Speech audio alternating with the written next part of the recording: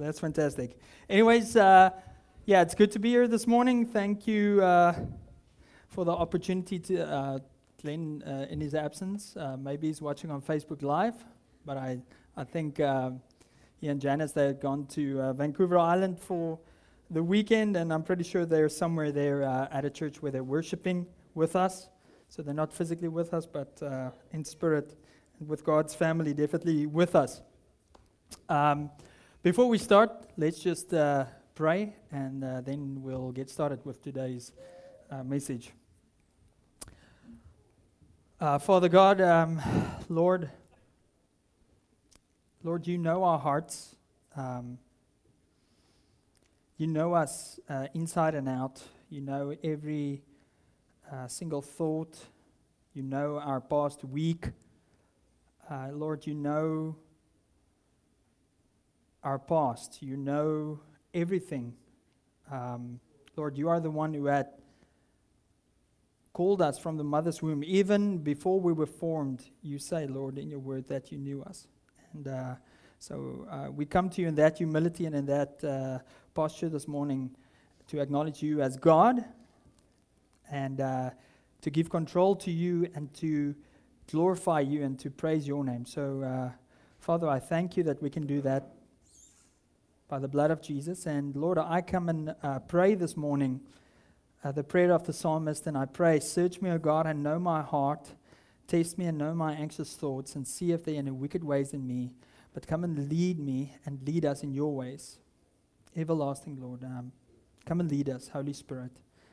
Lord, may the gospel, Lord, which is folly to the world, which is unwise to the wise, may it be today the power of God, the power unto salvation. I pray that in Jesus' name. Amen. From time to time, I'm just going to take a sip of water there and, to stay hydrated because I'm expecting this one to go long. We didn't plan for it. Nick had missed out on one song, and he just told me it unintentionally. So, by the Lord's grace, I've been given 60 minutes here. Yeah, I'll take it. All right. So, for those of you that don't know me, my name is Rudy. I've been here at the Rock Church now for 8 months. My wife and I, Jean and I, and our baby girl Miriam, we moved here from Williams Lake, which is in the interior, and we moved here with that specific purpose to join in here with the Rock Church and with God's family here, and to join in with Glenn, to do an apprenticeship with him. The main objective is really in the end to follow God's call in our lives, and specifically sensing the call for church planting and sensing the call to go where God wants to send us. And so we're here with open hands, and we're praying and we're seeking and we're asking and we're trusting that in the time that we're here, we're not sure how long that will be, that God will reveal to us what is He's calling in our lives with regards to that. And so I'm currently in a process which is called Elder in Training. So I meet with the elders and I meet with Glenn on a regular basis. So Glenn is currently my mentor and helping me to develop and to just become better at the skill of preaching and teaching, and also how to shepherd God's people. But that's enough about that. I think it's very important that we jump into the Word very quickly here because there's really a lot to unpack. And it all ties in with what we heard last week that Glenn taught on in Luke 11. And I think his portion was from verse 16 to 28. We are in Luke 11, the Gospel according to Luke, verse 29 to 36. So I hope you have your Bibles here, if you can turn there. Luke 11, verse 29 to 36. And no, that's not the slide. Okay, the title of my message this morning is Believing is Seeing. Believing is Seeing. And we're going to unpack it out of this text. So let's read together. I will read for us. When the crowds were increasing, he began to say, "This generation is an evil generation. It seeks for a sign, but no sign will be given to it except the sign of Jonah. For as Jonah became a sign to the people of Nineveh, so will the Son of Man be to this generation. The queen of the south will rise up at the judgment with the men of this generation and condemn them.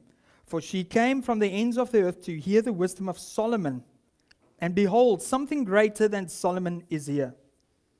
The men of Nineveh will rise up at judgment with this generation and condemn it. For they repented at the preaching of Jonah, and behold, something greater than Jonah is here. No one, after lighting a lamp, puts it in a cellar or under a basket, but on a stand, so that those who enter may see the light. Your eye is the lamp of your body. When your eye is healthy, your whole body is full of light. But when it is bad, your body is full of darkness. Therefore, be careful lest the light in you be darkness. If then your whole body is full of light, having no part dark, it will be wholly bright, as when a lamp with its rays gives you light. That's God, and we believe that is the infallible Word of God inspired by the Holy Spirit for us this morning. If I were to ask you this morning, and you'll get used to this is how Rudy goes about doing it. I always start with asking a question because, like I said to you the first time that I preached, my background is teaching. I was a high school teacher for, for 12 years. I got my qualification in South Africa, and then we moved here to Canada, and so I was a substitute teacher there up in the Caribou, Chilcotin in Williams Lake. But now transitioning into this type of teaching. So I regularly start with questions, and I want to ask this question this morning. What does it take for you to believe something? And you can just shout out or give an answer. Anyone, last time it was only Maureen, so if there's anyone else, that would be great. Okay, but what think about it. What does it take for you to believe something in order to say, yeah, that's true? Evidence. Okay, evidence. Anything else that is better than evidence or proof? Personal experience. Okay, that's a good one. I didn't even think of that, but definitely. Have I experienced it? Okay, and it can be in that regard, it can be very subjective, whereas evidence and proof is the majority of the time very objective. But yes, we cannot go and nullify experience, right? Okay. That's pretty much what I was going for there, and I would agree with you. So you guys are on track. The Holy Spirit is at work. Okay? In that regard, yes, we believe that seeing is believing. That is the way that we can know whether something is true and whether or not something had happened or whatever the situation is. We in our lives deal with situations like that. When someone is convicted of a crime or accused of a crime and taken to court, what do they present? They present witnesses, people that have to give an account of what happened, or they look at the data. They look at what are the clues that point to the most reasonable outcome that we can think that is associated with this crime. Something that I was thinking about this week is to look at the video of the court case of O.J. Simpson. How many of you remember that in the 90s? Okay? Yeah? Okay, so O.J. Simpson was this very famous NFL football player, was married to this beautiful blonde wife, Nicole Brown. And then all of a sudden it was on CNN News. She had been stabbed and killed together with her, I think it was her boyfriend. And then they had this car chase on TV. OJ is on the highway. The police is chasing him. He's, driving 180 kilometers per hour, and he won't stop. And it's pretty evident that he's running from something, right? It's like clear. Listen, this guy feels guilty about something. And but I was looking at this court case video where the prosecuting attorney had the gloves that they had found on, I believe, on the murder scene, and they had shown that these gloves were purchased with OJ's credit card at a specific store, and they had the gloves, and they asked him to try it on, and of course OJ had these huge, big hands, and he's trying these gloves, but he's like, it doesn't fit, and and he tries on the other one, and he's showing it doesn't fit. The glove doesn't fit. And you could see everyone's faces at that point. It was a big turning point in this case. And then in the end, with everything being presented out of that case to the judge and to the jury, they came to the decision that O.J. Simpson is not guilty, based on the evidence and the things that were submitted there. Now, in the 19th century, there was a mathematician and philosopher, W.K. Clifford. He said the following in an article that he published entitled The Ethics of Belief. He said, "It is wrong always, everywhere, and for anyone to believe anything on insufficient evidence." Now, this doesn't surprise us, because since the Enlightenment, this has become our view of the world and how we view everything or anything that we believe. What has become the norm is that the scientific method of having a hypothesis and then being able to observe, test, and experiment in order to prove whether or not that hypothesis is true, that is the only way. And the problem, however, is with that statement that W.K. Clifford made, is that the universal demand for evidence cannot be met in itself. That statement cannot meet that own demand. It is impossible to have evidence for every decision or every situation always. It is impossible. It's a self-refuting claim. And the question is, how many of us actually live like that? How many of us live with exact proof of everything and every decision that we make? How many of us invest our money like that? How many of us that have maybe got stocks, we invest money in every company or any company, maybe Apple on the New York Stock Exchange or Toronto Stock Exchange? Yeah, we've got information, we have their financial statements, we have some research that we do. But do we have exact proof and guarantee that, you know what, we're going to receive the growth within 3 or 5 years or 10 years that they promise? To make it practical, I'm married to a doctor, and she knows my medical history, and with regards to my family history, in my family history, we have heart disease, and there's cancer, there's bipolar depression, schizophrenia, there's alcohol addiction, all kinds of things.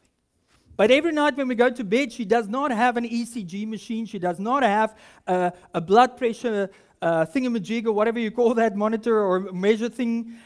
She doesn't test every night whether or not I'm going to wake up the next day to give me peace that, okay, Rudy, you can go to sleep. You're going to wake up next morning. Okay? It doesn't work like that. We just don't live that way. Now, it's very easy for us to look at this and say, okay, but, you know, the people weren't like this in Jesus' day. They were just operating out of faith. It's blind faith. Well, not entirely, right? If we look at the context of this text, as I will point out, you know, Jesus stepped into a situation where, yes, the majority of people in the Jewish culture and the situation was that they had a monotheistic worldview. In other words, they believed in one God. The Greco-Roman culture, they were polytheistic. They believed in many gods, various gods. But together with that, they had their philosophies, they had their debates about what the purpose of life was. And so they were also looking for proofs, they were also looking for evidences. But when it came to that culture, they specifically were seeking signs and wonders, especially the Jews. The Greeks and the Romans, they were looking for wisdom. They were like interested, okay, so what is truth? You know, that's why Pilate, when Jesus is brought to him, you know, he throws out this flippant statement, truth. What is truth? In other words, it's a statement of like, there's no such thing as absolute truth. That was part of their culture. And so, they also, just like us today, believed in seeing is believing. But I want to submit to us today, believing is seeing. So let's unpack that. Sermon outline, and I'm following Glenn's example since he is my mentor and giving you a 3-point sermon. And Andrew, Georgie, Embry always makes fun of us that, the first point is super long, the second point is a little bit shorter, and then the last point is like so short. So it's no different today. It's actually just one point. Jesus Christ is the answer. That's the only point. But my 3 points are that believe the sign, see the light, and then be the light. So let's look at that. And I'm jumping ahead. Exposition of the text. Let's have a look at verses 29 to 32. Just going to take a drink of water here. I've done the intro, so I'm over my nerves. Now we can just relax. Do you guys feel relaxed? I think I'm feeling relaxed now. Okay, first point, believe the sign. It says that when the crowds were increasing, he began to say that this generation is an evil generation. It seeks for a sign, but no sign will be given to it except the sign of Jonah. So in this context, again, Jesus is in this confrontation with the crowd and with the Pharisees.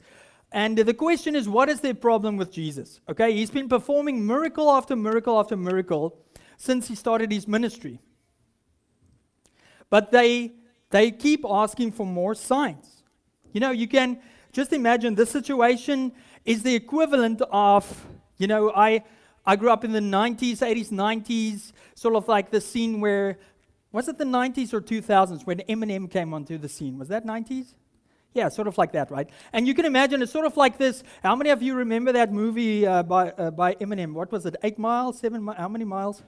8 Mile, okay, it was 8 Mile. Okay, so it's these rap battles between these rappers. So you can imagine something like that. It's an equivalent of this. Jesus is on the scene, boom. The situation is he cast out a demon.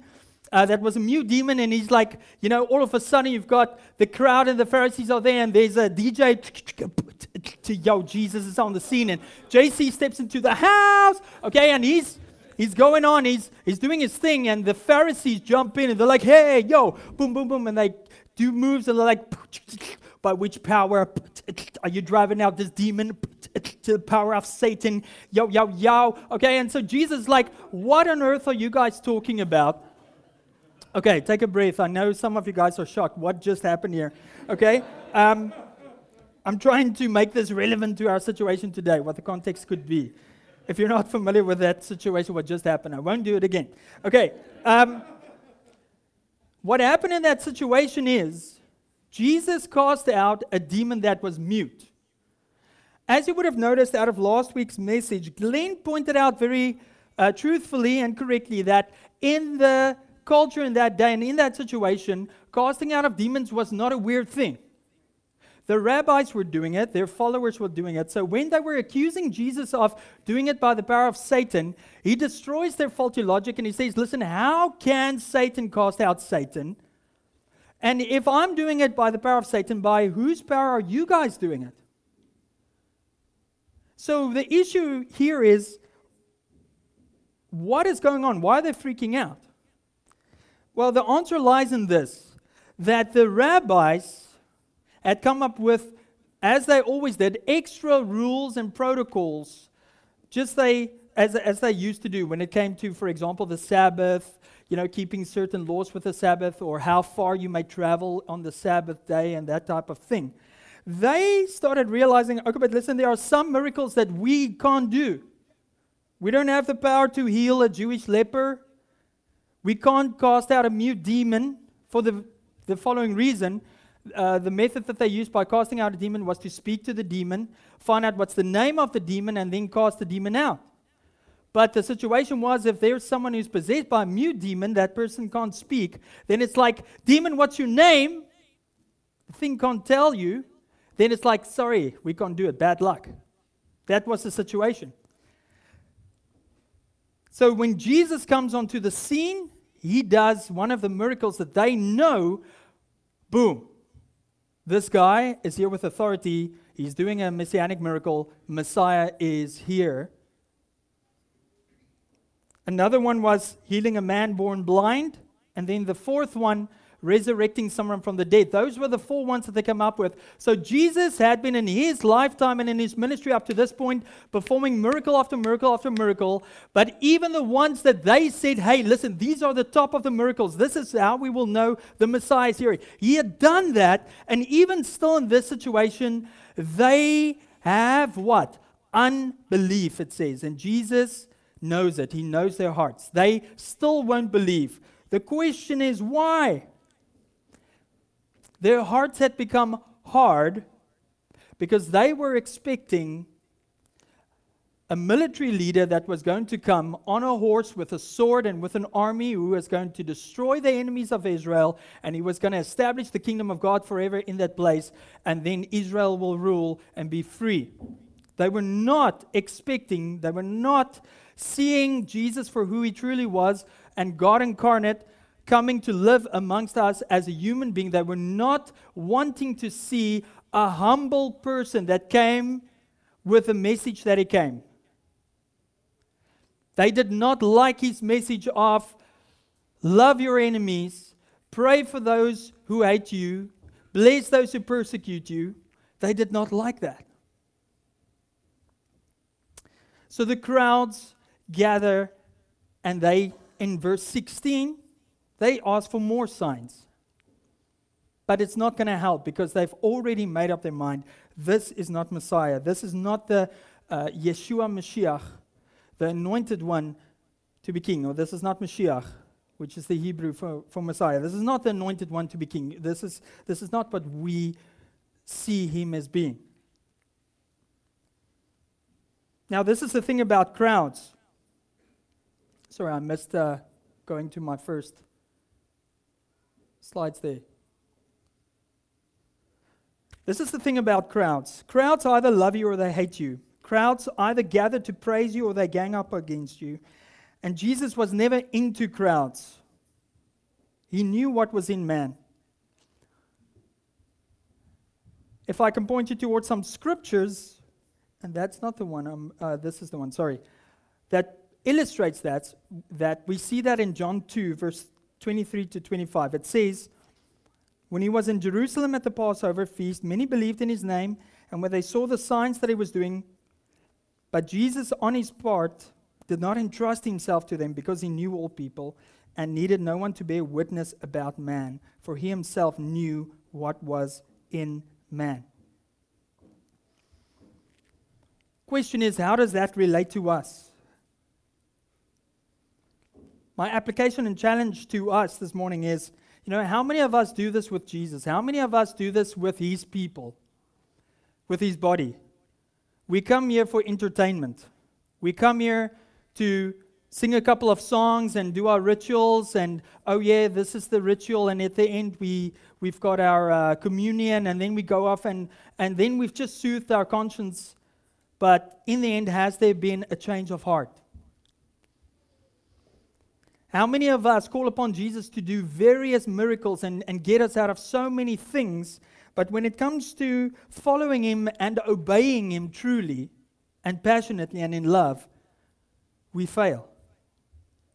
I want to tell you a quick story here. When I was 17, me and a couple of buddies, we were fooling around one Friday evening in a shopping mall, and this mall was basically empty, and in the middle, in the aisles, they had these big vendor carts. And we thought it was funny that, we started pushing these carts around and then run with it, push it, and then one guy would catch it, and I don't know, we're 17 and silly, right? We think this is funny. It's actually stupid. So we do this, and then I do this, I push it, and I think my friends are going to catch it, and they don't. This cart runs through the aisle, and it completely obliterates a big shop's front window, like those windows here in front, maybe bigger. And we see this, and we run. We're like, we need to get out of here. But very sophisticated, they've got their cameras and everything, and boom, security is on us. They catch us, they handcuff us, they phone the police because they phone the owner wants to press charges, there's no mercy, no grace, and we are in the police van towards the police station. On the way there, I pray. I grew up as a Christian, believed in Jesus, was in a school that, we heard the gospel regularly, but I was not in church, but believed in Jesus, and I knew, okay, we need a miracle. So I was praying, asking Jesus to help us, and I prayed, Jesus, if you get us out of this mess, on Monday at school, in front of the whole school in our assembly that we would have every Monday, where the gospel is preached, I will ask the principal if I can share a testimony, and I will give my life to you, because I knew that even though I believed in Jesus, I was not totally committed and following him with my whole heart. Guess what happened? Long and the short is, Jesus got us out of the mess. And that Monday morning, I went to school. I went to the principal. I told him the story. He said, sure, Rudy, tell us your message. And I stand in front of the whole school, and I told them that. And I said, listen, repent.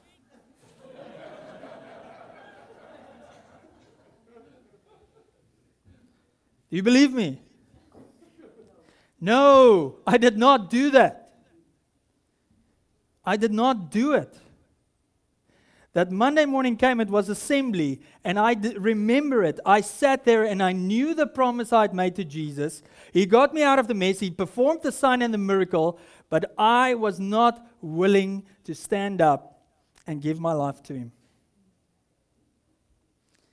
I'll tell you later on what happened. Okay, I'm going to leave you hanging there. Now I've got you again, okay, because some of you were dozing off. Oh, okay, now I've got you, right. So, at the end, I will bring it back to that point. But to bring it back to that question that I'm asking,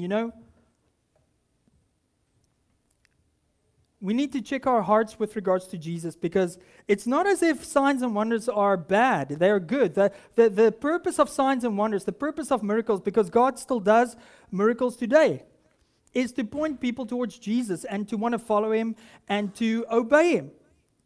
Glenn pointed it out last week at the end of his text that he was preaching on. Blessed are those who hear the word of God and obey and follow Jesus.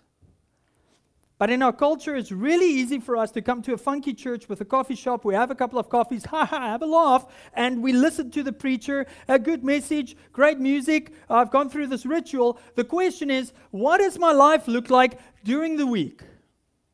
That's what Jesus is interested in. Is there a heart change? And is there not just change in my action, but is there change in my mind and what I think and what I believe and what my desires are? Because he's really interested in what we want to do.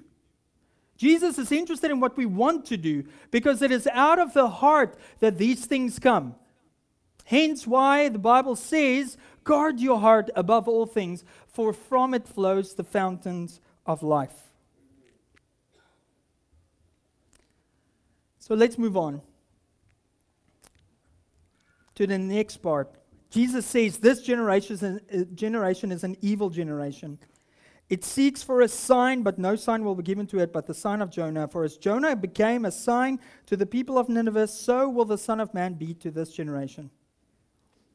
When Jesus says this generation is an evil generation, does he imply that generations before that were not evil? And does he imply that all generations after that will not be evil? I don't believe so, because it says he knew what was in man. And when he says this generation, it is still speaking to this generation and every generation that were to come up to the point that Jesus is going to return. Listen to what the Bible says in Genesis 6 verse 5. It says, God saw that every intention of the thoughts of man's heart was only evil continually. Jeremiah 17 verses 9 to 10 says that the heart is more deceitful than anything else and is desperately sick. Who can understand it? And I don't think I have this last one on there, but Psalm 53 verse 2 to 3 says, God looks down from heaven on the children of man to see if there are any who understand, any who seek after God, but they have all fallen away. Together they have become corrupt. There is none who does good, not even one. How about our generation? Can we feel the heaviness of this? This is not nice. This is not bad news. The Bible clearly makes a diagnosis here that, listen, the problem of humanity is humanity. You know, if I were to talk about my generation, apparently I'm a millennial. How many millennials out there? Do you know what a millennial is? Well, we think I need to drink water.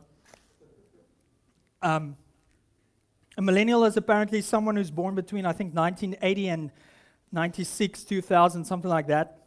And I heard the other day, Wayne told me that in one of the devotions or devotionals, the reading the Bible in a year, the plan that I'm so far behind in and I've failed so far. But in any case, I'm just being honest and I'm confessing that, yeah. But apparently millennials in this devotional, it was shared that we're supposedly very fearful. We've got a lot of fear. Is that correct, Wayne? That's what you said, right? And I was thinking about this. Why is this? Why are we apparently very fearful? And then it hit me this week. You know why? Because we grew up in the 80s and the 90s, man. Like, some of the worst things came out of those 2 decades. But listen to some examples, right? That this would strike fear into us. And some of the things are actually not funny, but it's just a matter of fact. In 1983, the year that I was born, HIV and AIDS was discovered. In 1985, they discovered a hole in the ozone layer. Do you guys remember that thing? Is it still there? But what's the last time we read about that or heard it on the news? Or is the global warming thing, that's the same thing? I don't know. Okay? End of the 80s, 90s, we had the first Gulf War, and then, of course, came the invention of the internet, and all of these things started spreading across the world. More rumors of war, more famine, more droughts, more natural disasters. Hey, no wonder my generation is living in fear, because, man, the end is near. I grew up in that culture where, you know, it was told to us, and my mom used to tell us a lot that, listen, you are most probably living in the last times. Jesus is going to be coming. You better be ready, because if you stay behind, they're going to be chopping off your head. And before they do that, they're going to ask you whether or not you believe in Jesus. And I was like, I'm definitely hoping and praying that my good works will be better, that if there is a rapture, I will be out of this place. If not, I will say, Jesus, you are Lord, so that I can go to heaven. That's sort of like what I grew up in, right? I didn't have an understanding of what grace is and what Jesus had done.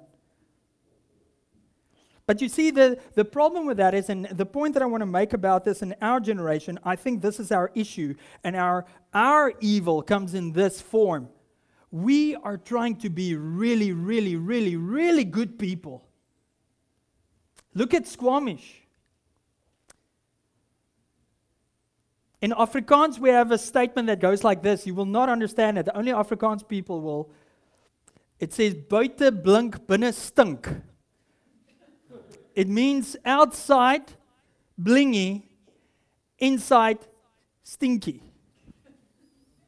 Okay? I'm not saying that is Squamish, but you know what? I think that is true to many parts of the world, and the way that we view places like Vancouver and Squamish and British Columbia, and whether it be Cape Town in South Africa or some of the best cities and places, we see it's all blingy and shiny and beautiful, and we've got all these things that it's offering to us, and it looks great on the surface. But at the core of people's hearts, there is something wrong, because they're trying to earn their righteousness or prove their righteousness through good works. We're trying to do good. No wonder in my generation we have got so many activists, people that fight for the rights of other people, people that fight for the environment to be protected, all good things. But the problem is with my generation is we think we can be good without God. We can figure out our own morality. It's called subjective morality. I can decide what is good and evil. Now, does that sound familiar? A little bit familiar than the first story we read in Genesis of where people decide to do that? I'm going to quickly make a note of an article that I found that illustrates the point of this generation about how we have confused morality and think that we can decide what is good and evil. The title of this article that I found says, And I'm going to read the following, and I'm going to try my best to do this as gracefully and with as much compassion as possible. And hear me what I'm saying with these things, because this is a very sensitive thing. It says here, pedophiles put themselves under the LGBT umbrella in rebranding effort. A pedophile group is trying to destigmatize pedophilia by calling themselves minor attracted persons rather than pedophiles. And gay groups are up in arms because in the process, the same pedophile group is claiming to be part of the LGBT community, even having gone so far as to create their own version of the rainbow flag for Gay Pride Month. And in essence, the MAP group is attempting to re-hitch its wagon to the gay community, which for the sake of political and judicial expediency distanced themselves from the pedophile cause beginning a few decades ago. So in the beginning, what it's saying is when these communities started coming out more after the 60s and the sexual revolution in the 70s, pedophile groups were very closely associated with them, and then in our society that we live in now, there's definitely become a separation between the two groups. But that's a little excerpt here of a group that is now fighting for the rights of people that are classified in that category, and they classify themselves as minor attracted persons. Now, I want to deal with this sensitively because I want to make it clear. The Bible says sin is sin. There is no one who can stand before God and say, my sin is less than someone else's sin, or my sin is more than anyone else's sin. It doesn't make sense. It doesn't equate in our minds, but sin is sin. We have all fallen short of the glory of God. The issue here, though, is that we're living in such a time where people have decided that, okay, we decide what is right or wrong. We decide how our bodies need to be and how I need to function, my sexuality or sexual orientation. And we're rejecting the message that all people have been created in God's image and likeness with a specific first intention to reflect His glory and for His purpose, and that He had created us and fashioned us and put us together so that we're man and woman. If we reject that, we have a group that have uplifted themselves. They're a minority group, but now they have lifted themselves to this state where another minority group comes in and say, hold on, what about our rights as this group, minor attracted persons? We feel that we're inclined to also live this lifestyle. Our attraction is to minors, but what makes that different than people that feel attracted to the same sex or maybe are transgender? And so the issue is here, you've got one group, LGBT, who is now placing themselves above another group and saying, hold on, you guys, how dare you put yourself in our category? We're better than you. Do you guys see the issue, the problem? What does one group base their morality on? How can one group say, hold on, our morality is better than this one? And so we're heading into a situation where, because of the fact that we deny an absolute lawgiver, that we deny the truth of God, that the Apostle Paul says in Romans that, listen, what has happened is God has given us over to the lusts of our heart. He's given us over to these things in the world so that we're blinded, so that we follow these things blindly. They are in God's sight wrong and they're sinful, each and every one of it, whether it be my sexual orientation, my practice, whether I am living either heterosexually immoral, because let's be honest about it, the majority of sexual sin is actually committed by heterosexuals. Can we just be honest about that? People that are not willing to commit to one man or one woman, but they choose to cohabitate. That's actually, many people make a big fuss about these two other groups or this one group, but we ignore that, the majority of people are actually living way more immoral.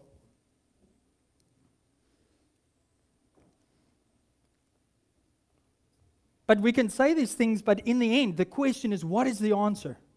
What is the answer to this conundrum? And I want to point you to the sign. Believe the sign. Jesus says, believe the sign of Jonah. I am the way, the truth, and the life. No one comes to me or comes to the Father except through me. No one else is able to tell you how your sexuality is supposed to be lived out other than Jesus, because He created you. That does not deny the fact that some of us and all of us sit with an inclination or something. That's the truth, you know. Many people say, but hold on, I was born this way. I believe you. I was born sinful too. I was born with sinful inclinations. You know what? From when I was little, I had an inclination to steal money. I was stealing money around the house until someone caught me and said, listen, that's wrong.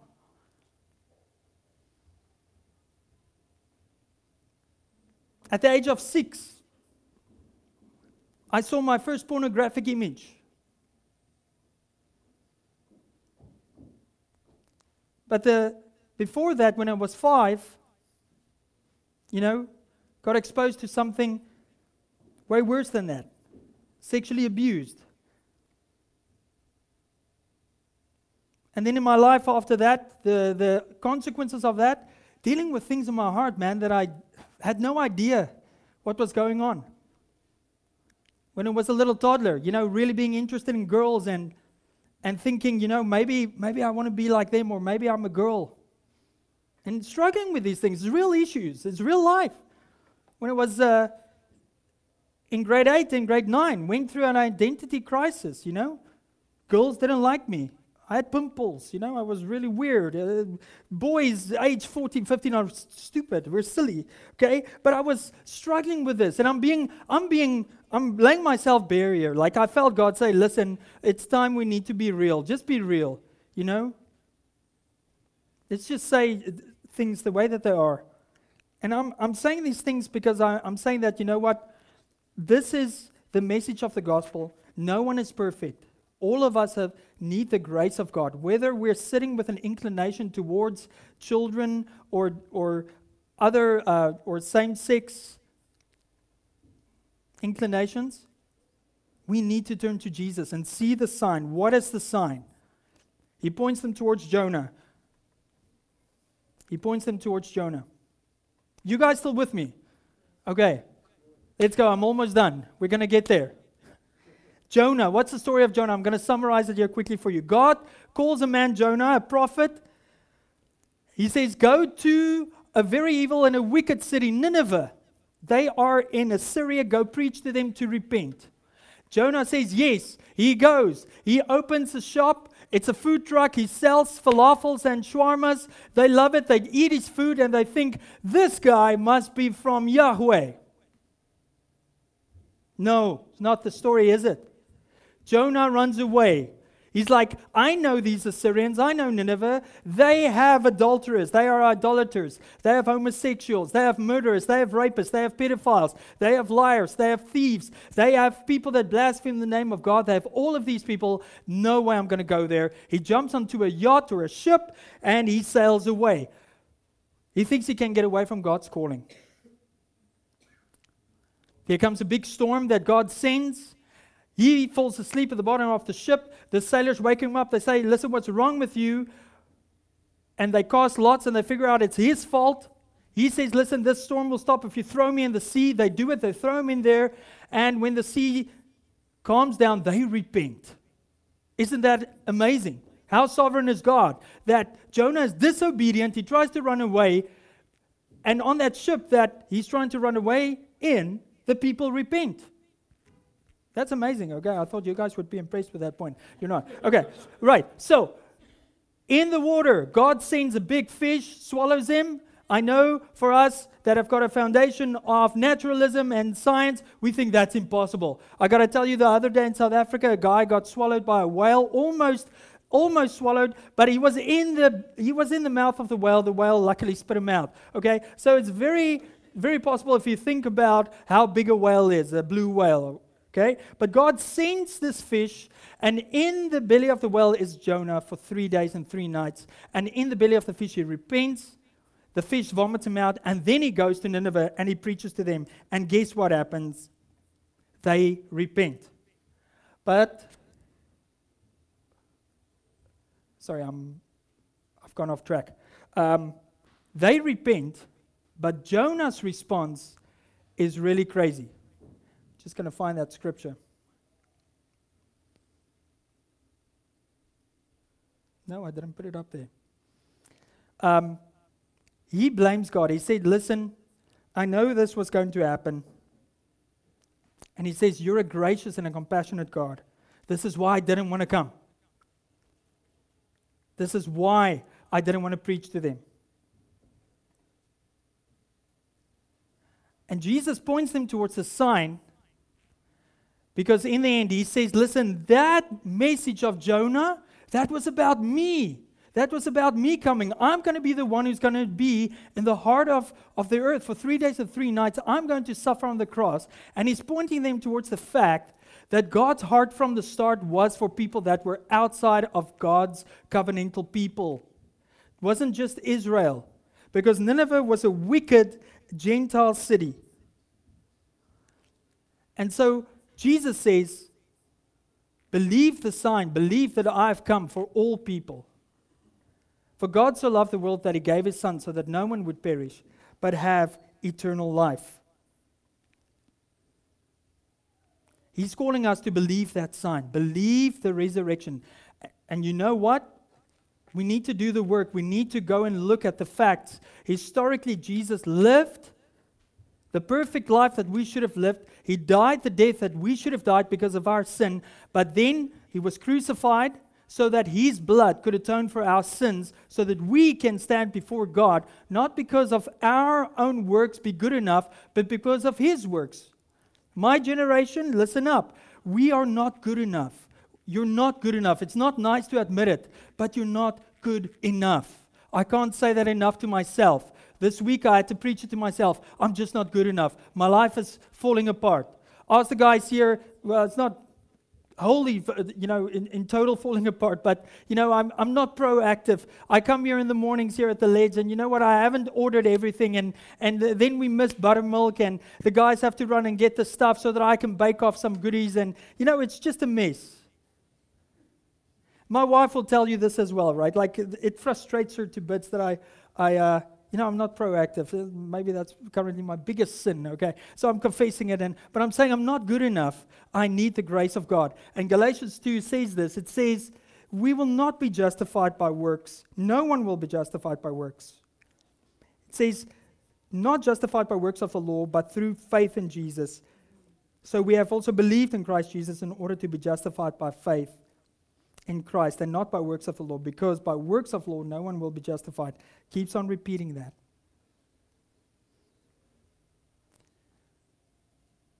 Only hope is Jesus.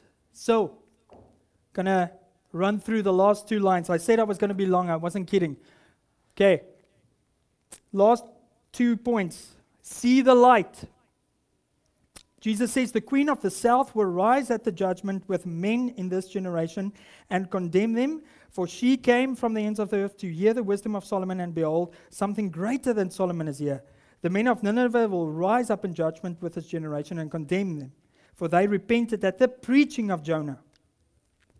The queen of the south, that story, you can go and read it in 1 Kings 10, but she was a Gentile. She was not in God's covenantal people, and she heard of King Solomon. She heard about how he had built this glorious temple for God's people. She heard about his wisdom, and she came to see. And you know what the end result was after that? Once again, got the wrong slides. She repents. She turns to God, and she gives praise to him. Jesus says he is greater than Solomon. Solomon was, and as according to the Bible, he was the wisest man that ever lived. So Jesus comes and he says to the Pharisees, listen, I am greater than Solomon. I am the wisdom of God. I am the peace of God. Because Solomon was also characterized, like in his reign, crazy amount of peace in the history of Israel. And so Jesus says, listen, see the light, like the Gentiles did. See the light, like the Queen of Sheba did. Like the Ninevites, see the light. They were an evil generation. See the light. But how do they see the light? My conclusive point is this. The only way people outside of God's family will see the light is if we are the light. If we are the light. So we need to be the light. My last scripture here. No one lighting up a lamp puts it in a cellar or under a basket, but on a stand, so that those who may enter see the light. Your eye is the lamp of your body. When your eye is healthy, your whole body is full of light. But when it is bad, your body is full of darkness. Therefore be careful, lest the light in you is darkness. If then your whole body is full of light, having no part dark, it will be wholly bright, as when a lamp with its rays gives you light. I think the application is clear and straightforward and simple that Jesus tells us here. Jesus is asking each and every one of us, do you see me? Do you see the sign of Jonah? Do you see my life, death, and resurrection for you? My blood that was shed for you. Doesn't matter what your sin or what the darkness is within you. Do you see me? And he warns us that, listen, there's going to be a day of judgment coming.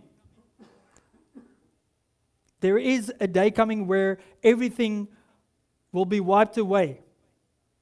The science proves it. I believe it's the second law of thermodynamics that basically says, right, that everything is burning out. The sun is going to burn out. The stars is going to burn out. This earth, we can do whatever we want. I'm saying we need to protect it. Yes, we are the stewards of this earth, but it's going to burn out. Life is going to end. There is a time of judgment coming, but we are too busy. We're looking at this life, and we think this is all there is, was, and ever will be. We think we've arrived, especially in this town. I got to tell you, we think we've arrived in heaven. When I came here last year for the first time, I felt God say, watch out, Rudy, you have not arrived in heaven. This is not heaven. You've got no idea what heaven is. I know in my first sermon, I saw Costco. I said I saw Costco. I thought that was heaven. Jesus corrected my theology there as well. It's not heaven. We have got no idea how much God, how glorious He's going to be when we're with Him in heaven. But our challenge is here at the end for each and every one of us. We see out of these two stories, the Queen of Sheba and with Jonah, we have two groups. We have the Ninevites and we have the Queen of Sheba. They're Gentiles. They don't know God. They don't know the scriptures. They don't know the Bible verses. They don't have that upbringing. An evil people group, but God has grace and compassion on them. But how do they come to faith in God? There's only one way that they can get that faith. The Apostle Paul wrote in Romans 10, he said this, how then will they call on him in whom they have not believed? And how are they to believe in him of whom they have never heard? And how are they to hear without someone preaching? Not hitting them over the head with a Bible, lovingly telling them in love the gospel, living it out with them. But listen, faith comes through hearing the word, Paul says. He says, and how are they to preach unless they are sent? As it is written, how beautiful are the feet of those who preach the good news, but they have not all obeyed the gospel. For Isaiah says, Lord, who has believed what he has heard from us? So faith comes through hearing, and hearing through the word of Christ. Last statement, our mission that Jesus gave us is to go and make disciples of all nations, baptizing them in the name of the Father and of the Holy Spirit in Matthew 8. But in my opinion,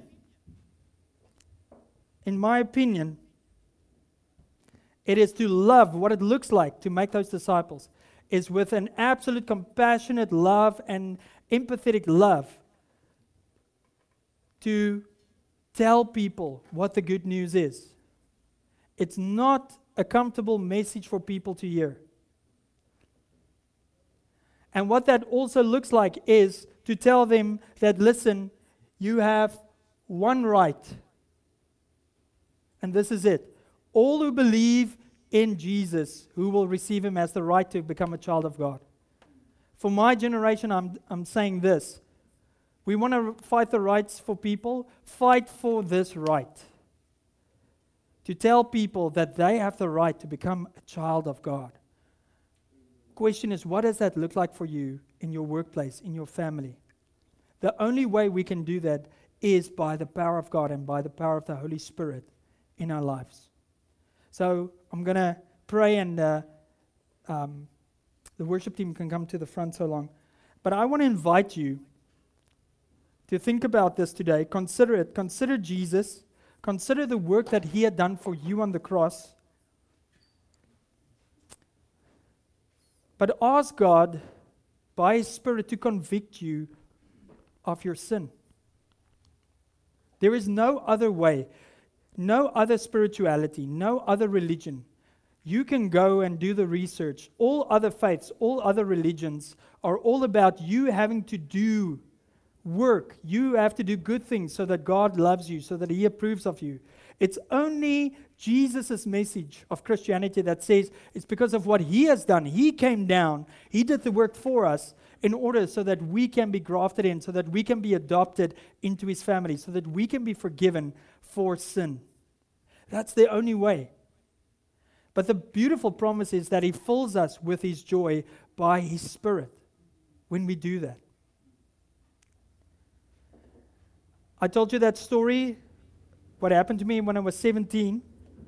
The end result was, when I was 23, I finally came to that conclusion that I cannot be good on my own. After living a life of drinking, partying at university, sexually immoral, messing up, almost that I lost my wife. At that stage we were dating. But by the grace of God, he brought me back. By the grace of God, I was able to turn to him, acknowledge my sin, ask forgiveness, be forgiven by people that I'd hurt. And from there, walk this path of being sanctified and being in a place where I work at my salvation in fear and trembling. Let's just pray, and then we're going to take communion, and Wayne will lead us in communion. But yeah, let's just bow our heads.